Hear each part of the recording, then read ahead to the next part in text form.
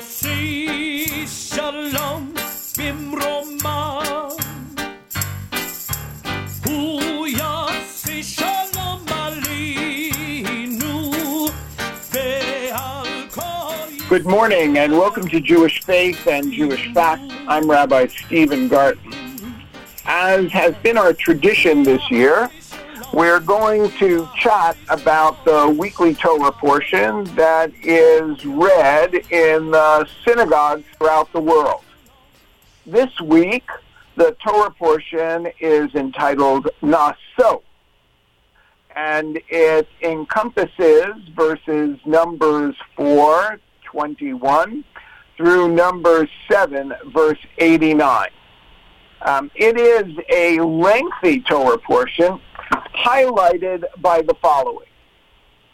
God tells Moses to complete a head count of the Gershonites, the Merarites, the Kohathites between the ages of 30 and 50, and to explain to them their duties with regard to transporting the tabernacle.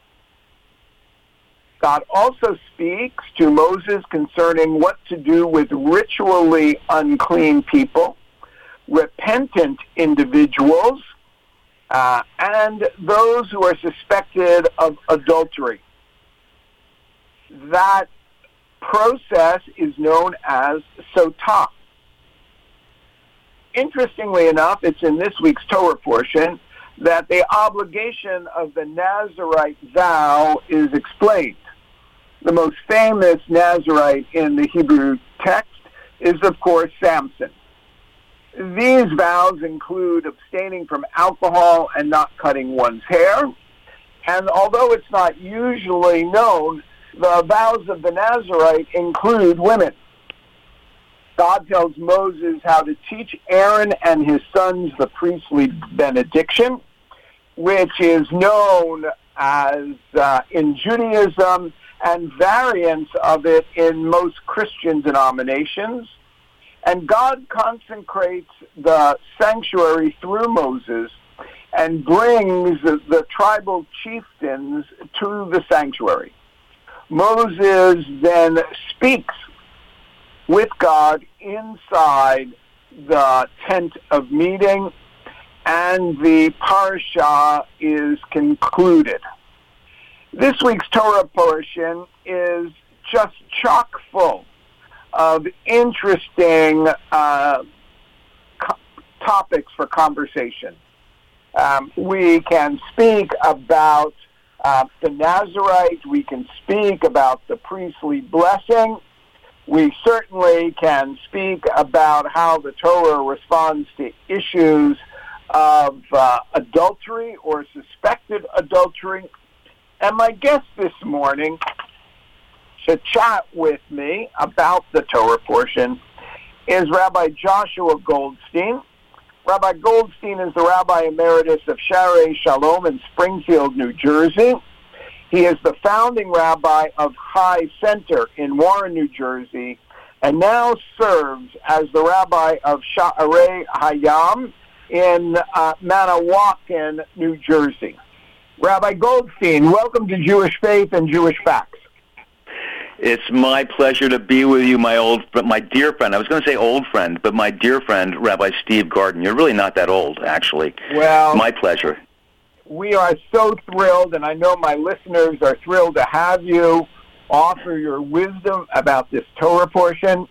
As I've introduced the portion, I've entitled it Naso, which is how it's understood in the Torah, but I'm wondering, why don't we just begin with the word Naso and how the Torah portion is named?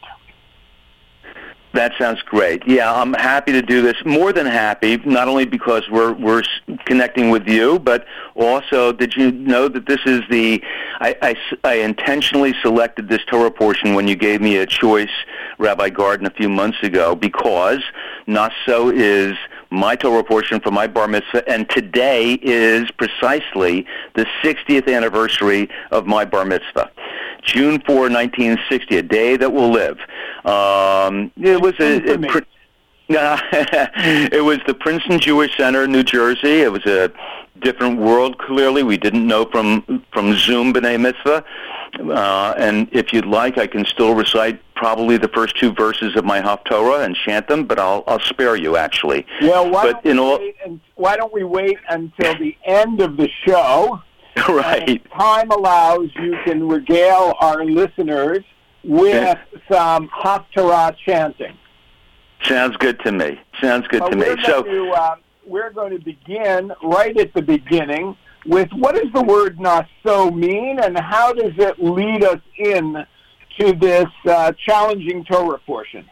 Yeah. The Torah portion is called naso. As all Torah portions, they usually choose one word out of the first sentence. And naso can be understood in a couple of different ways. That's one of the things I wanted to talk about today, Steve.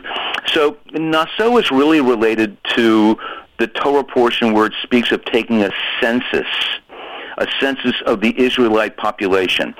In the previous week's Torah portion, the first one in the book of Numbers, Bamidbar, it also spoke of taking a census. But here, it's related more. In the previous week's portion, it was about taking a census so they could assess the military strength of the Israelite community. But here, it's more about taking a census so they can designate roles for different people in terms of the creation of an ancient movable tabernacle, a space that was seen as sacred for our ancient ancestors. So naso can really be understood as counting, taking a census, and the word for that is in Numbers chapter 4, verse 22. What I find interesting about this is that in last week's portion, the word for counting was se'u. It comes from the same root, actually, the Hebrew root as naso, but it's understood. Let me read it for our listeners. Sure. So, Rabbi Goldstein is reminding us that last week, when we began the book of Numbers, known in Hebrew as Midbar, in verse 2 of chapter 1, it says, Se'u et rosh kol adat b'nei Yisrael mishpachotehem, take the sum of all the children of the congregation of Israel by families following their father's house. And for those who might be following in the Hebrew for this week, the Torah portion in chapter 4, verse 22 begins, Naso et rosh b'nei Gershon v'gam hein lebeit avotam lemishpachotehem. Take a census. So the intent seems to be the same, but the words are different. Now, how do you understand that? I'm sorry to interrupt. Yeah, I think that's exactly right, Steve. The intent is the same, to get a sense of the numbers of our people, but the meaning of the words is slightly different, even though they come from the same root. So, se'u, in last week's portion, can literally be understood as, not tapping on the head to count a person, not simply saying a number, but se'u as in lifting up each face to reveal a human being.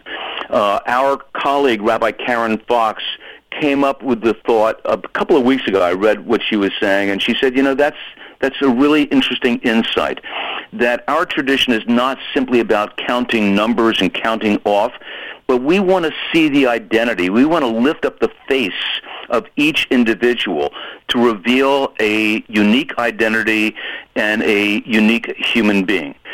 And I really wanted to focus on that today, Steve, because these are deeply troubled times for us, and we need to apply this to our situation, to not simply count 100,000 deaths in the United States from the pandemic, but to see in each of those deaths a unique human being, a precious human being. So when it says se'u, that's a guide for us. It tells us, look, not just count, but look at each individual.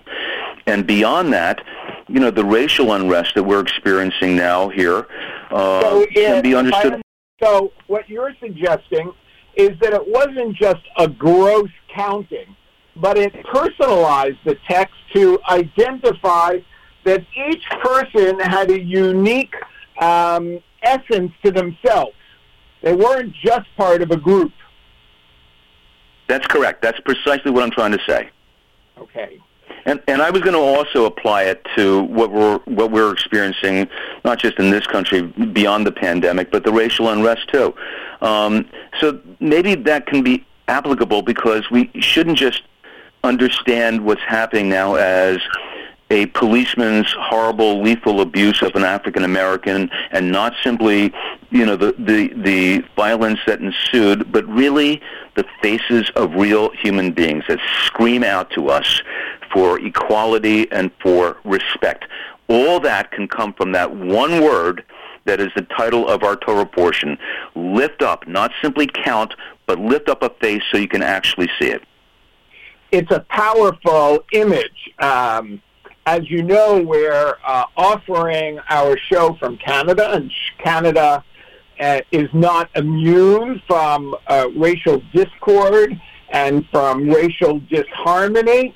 The members of our black and visible minorities have a long history of racial disparity, and certainly members of our Aboriginal community have been marginalized. And so this is, regardless of the authorship of the text, kind of a clarion call to all people of faith to recognize that the text is asking on behalf of the source of blessing that each person be seen as a blessing in the universe. It's a wonderful message. Thank you.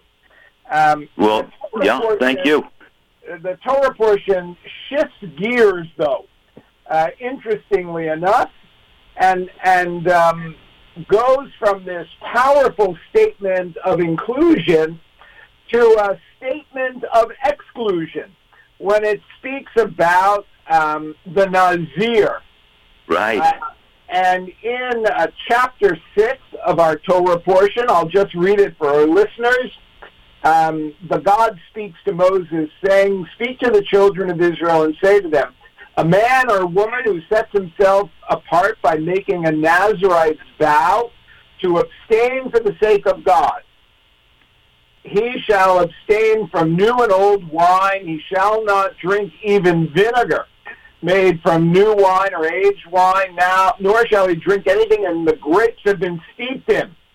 And for the entire duration of his abstinence, he shall not eat any product of the grapevine.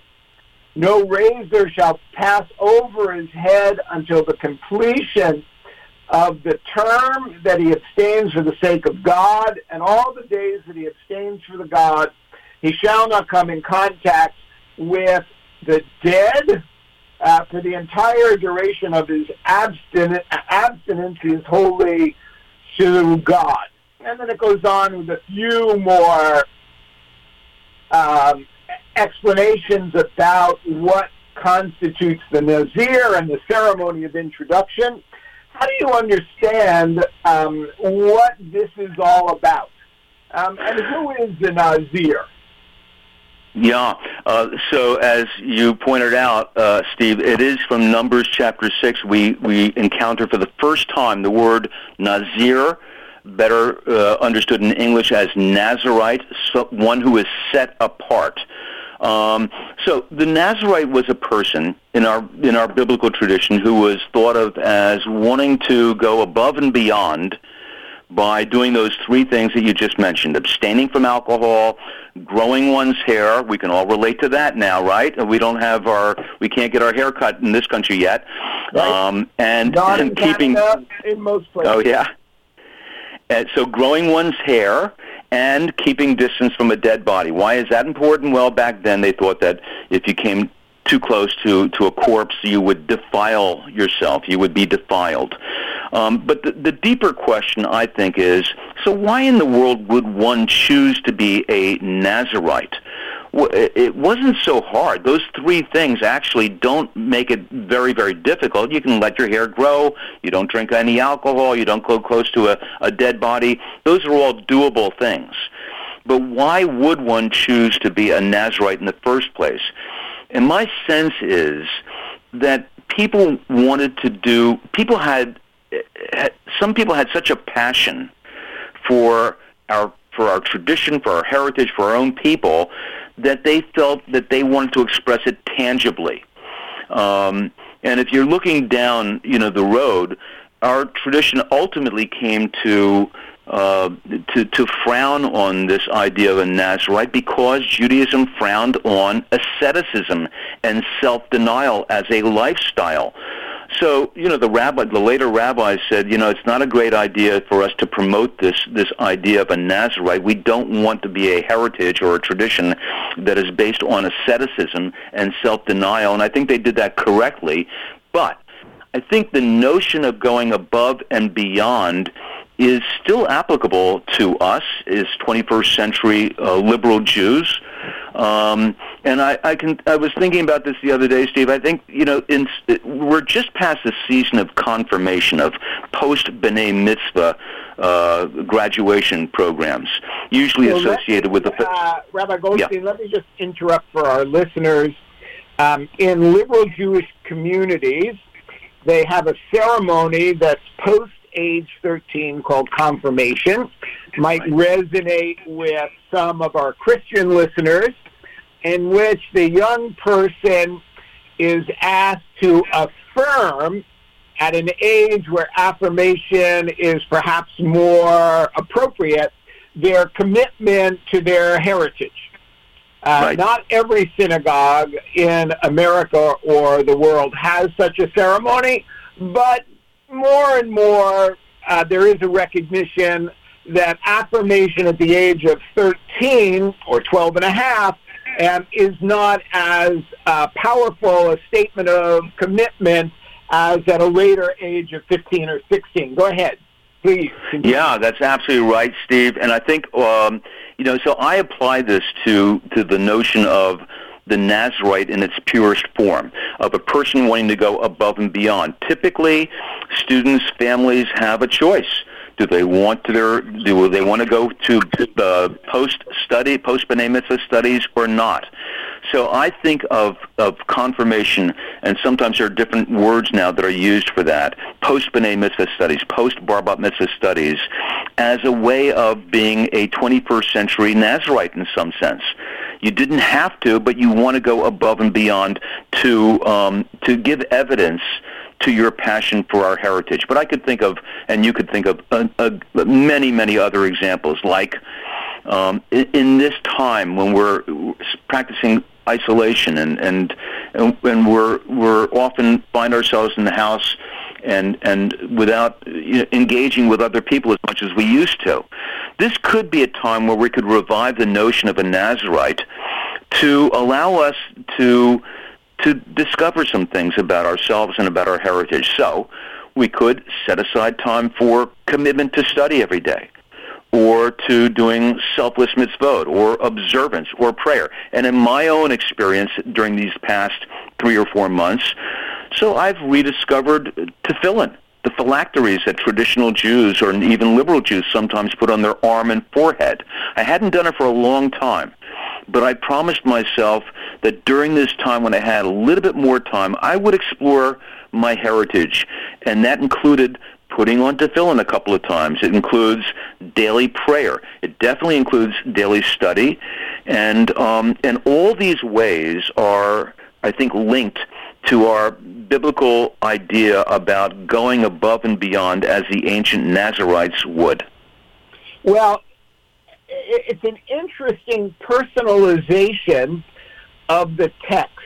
I want to ask you whether you see the introduction of the Nazirite as a response to the episode in Leviticus where Aaron's sons seem to be overwhelmed by service to God, Nadab and Abihu, and they are punished for that. Their lives are taken. And I'm wondering, since I've read this in other sources, about whether the Nazirite is the methodology that the Torah uses to say, if you want to go above and beyond the prescribed, here is a way to do that. Yeah, what a great insight. It would, in other words, we channel those instincts, those passions in an appropriate way, and in fact, if for a quick glimpse at next week's Torah portion called B'Ha'alotcha, Numbers 8, we also read a story about two other people named Eldad and Medad. This is Numbers 11, verse 29, who all of a sudden, probably spontaneously, began speaking with enthusiasm about our heritage and our people, and some people complained about it, but Moses, to his great credit, says, relax. You know, if only everybody had that kind of passion. We shouldn't be defensive. So you have two kinds of approaches to this, and I simply take away from all that we're part of a people that often feels the need to express ourselves and to act in ways that really reinforce with pride our identity, and the Nazirite is probably the most well-known example of all that, and we can apply our lives to that too. We can cut our hair when we can do that. We can drink alcohol.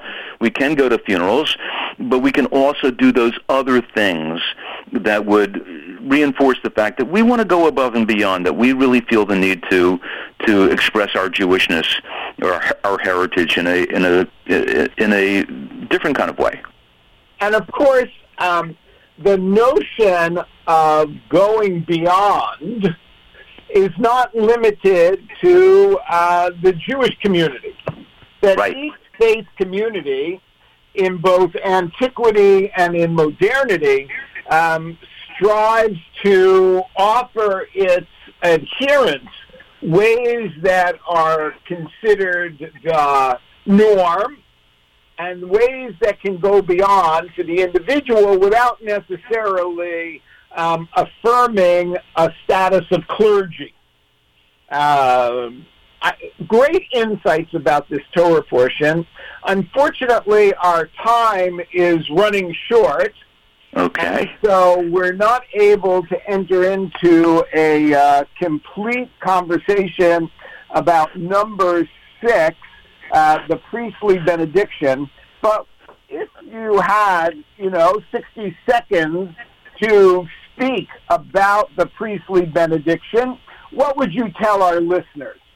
Yeah, I would say, again, we're a little bit beyond the season of confirmation. And typically when we have that ceremony celebrating post-B'nai Mitzvah studies for our teenagers, our high school students, they would come up to their rabbi or the cantor. And the rabbi or cantor would say to each individual student, Yivarecha Adonai v'yishmerecha, may God bless you and keep you. Ya'er Adonai panav elecha v'chuneka, may God's face shine upon you and be gracious unto you. Yisad Adonai panav elecha v'yasem lecha shalom. May God's face be lifted, we use that word, unto you, and may you know peace. I said it quickly because I know we only have a few moments left. In large confirmation classes, that takes a long time because rabbis like to say personal words to each student. But it is a highlight, and it ends with that blessing, which is so meaningful. God, I remember when I was a kid, my dad would call my brother, sister, and me together on early before Friday night and would say a blessing to us. He would put his hand on our kepis, on our foreheads, and would say that blessing. And it left me feeling a sense of wholeness, a sense of solidarity with our people, but a sense of love as well. So that's the other part of this wonderful Torah portion that we looked at today. What a great insight. And of course, those blessings have variants in many Christian traditions. I am so thankful that Rabbi Joshua Goldstein of New Jersey has joined with me today to discuss Parashat Naso. For Jewish Faith and Jewish Facts, I'm Rabbi Stephen Garten. You can find a podcast of our show on iTunes or on the CHRI.ca website. Shalom, be safe, and have a good day.